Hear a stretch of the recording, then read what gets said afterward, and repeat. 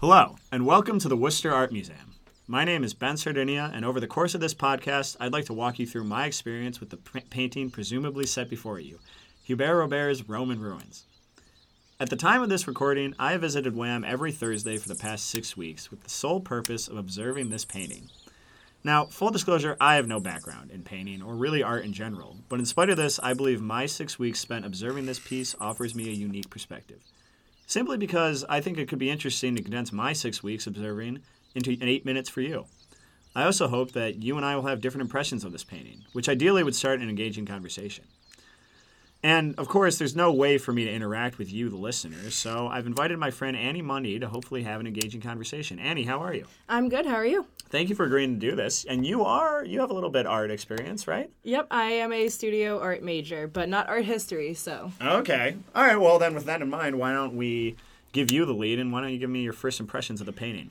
Okay. Well, it looks to me to be a scene of Roman ruins. Definitely Roman ruins. A little bit dilapidated. There's some cheated. foliage growing in what looks like the, crumbling parts of it. There's some what look like Roman peasants doing laundry, and there's some animals grazing, and a statue of what looks like an old Roman official.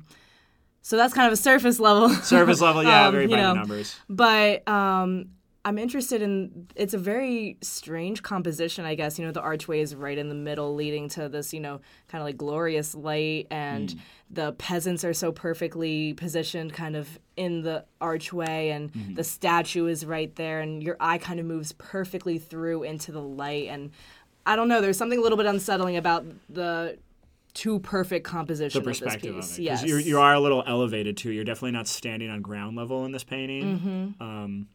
No, it's interesting you mention all that, because I didn't know this until about 4 weeks into observing it. But Hubert Robert favored the Capriccio style, which is this idealized kind of best-of style where you take a number of different things from multiple scenes and piece them into one painting or one artwork.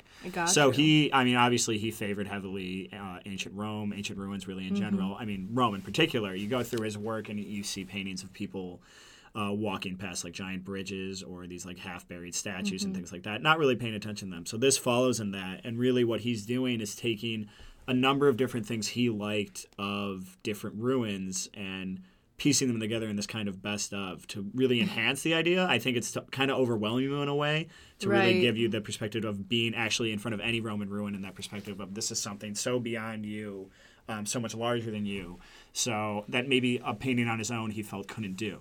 So it is interesting you pick up on that, just the way the focal point is in the setting of the painting, like how you're so perfectly positioned to get everything that's going on in this scene. Right.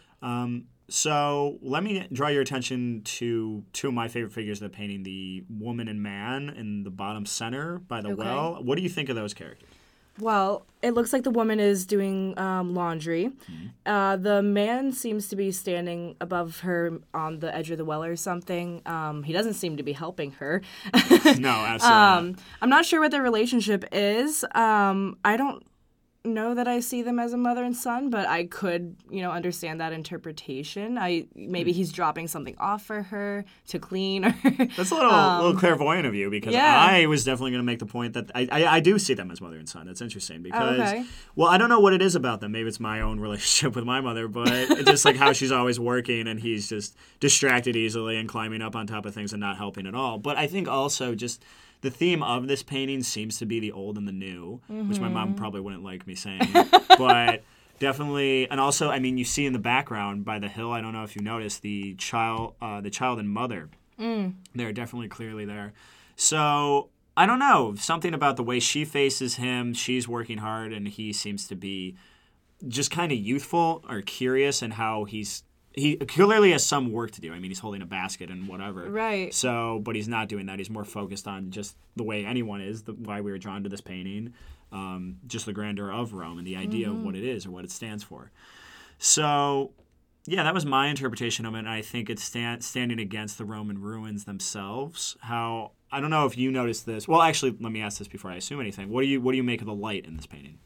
The light is a little bit strange to me. I'm not really sure what the source. Obviously, the source is the sun, but I don't know where the sun would be positioned because of, you know, the kind of inconsistencies with where it is illuminated. You know, it's illuminated on the people, but also in the background of the ruins. It definitely looks like a sunrise or a sunset. I mean, you can't really tell, which is part of the ambiguity of the painting, I think. But because, I mean, the orange in the background, clearly it's on the horizon. Mm-hmm, exactly. But it does give this very, like, immaculate sense and, you know, kind of adds to this idealized composition that he's given that, you know, for lack of a better word, it highlights that, you know, intense beauty and, you know, just everything so great about Rome.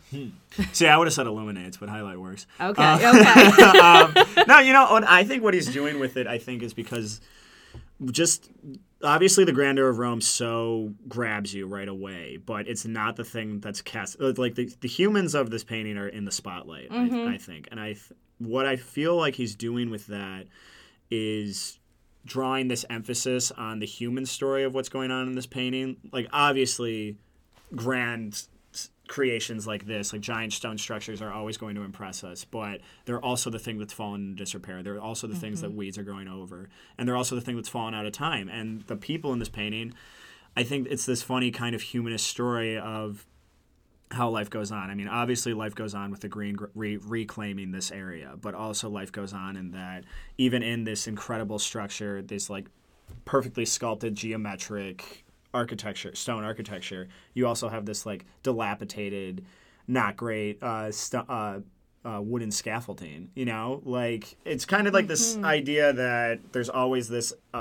desire to create and desire to progress with human beings. I think that's what's going on here. And that like the same way the kid is drawn into the ruins and he can't focus on his work, like they choose to have like their animals built here. I mean, there's not a lot of shelter, there's literal holes in the roof, like there's not a great reason to have animals here, but there's something that draws you back to this all the time, like this idea of like continuing on even if it falls into ruin. Right. And with the scaffolding, that's interesting. They're repurposing the area, and, you know, what used to be these grand Roman ruins are now repurposed as a grazing area and a laundry area. And I hadn't given much thought to that about, you know, what happened to the Roman ruins and the people there in between being, you know, Roman ruins to what they are today. Definitely.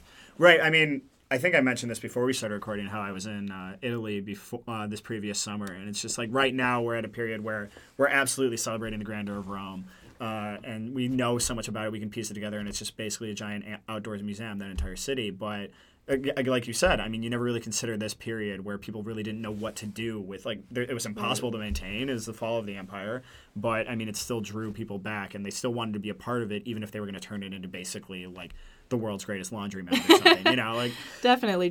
So, I mean, there's a lot that just fascinates you with this painting, I think. You totally get overwhelmed. I think there's like the mystery of how the humans that you relate to immediately are cast in this illuminating light, but the ruins are cast in this shadow that you're never really going to fully get every detail, but you keep trying to. I feel like that the reason he does that is you're going to always want to search through it, you know, in the same way that being near these ruins is going to make you want to do that. Well, I mean, I've said all I want. I mean, we could go on for so much longer, but we only have so much time. So I don't know if you have any closing remarks you want to make about the painting, or. I think it's a really interesting and beautiful painting. Okay, well, that's good. I hope our listeners agree, and I hope they liked our little conversation here, and I hope they even disagree with us, and I hope they find their own unique take on this painting. I think there's a lot to find here. Well, thank you for listening.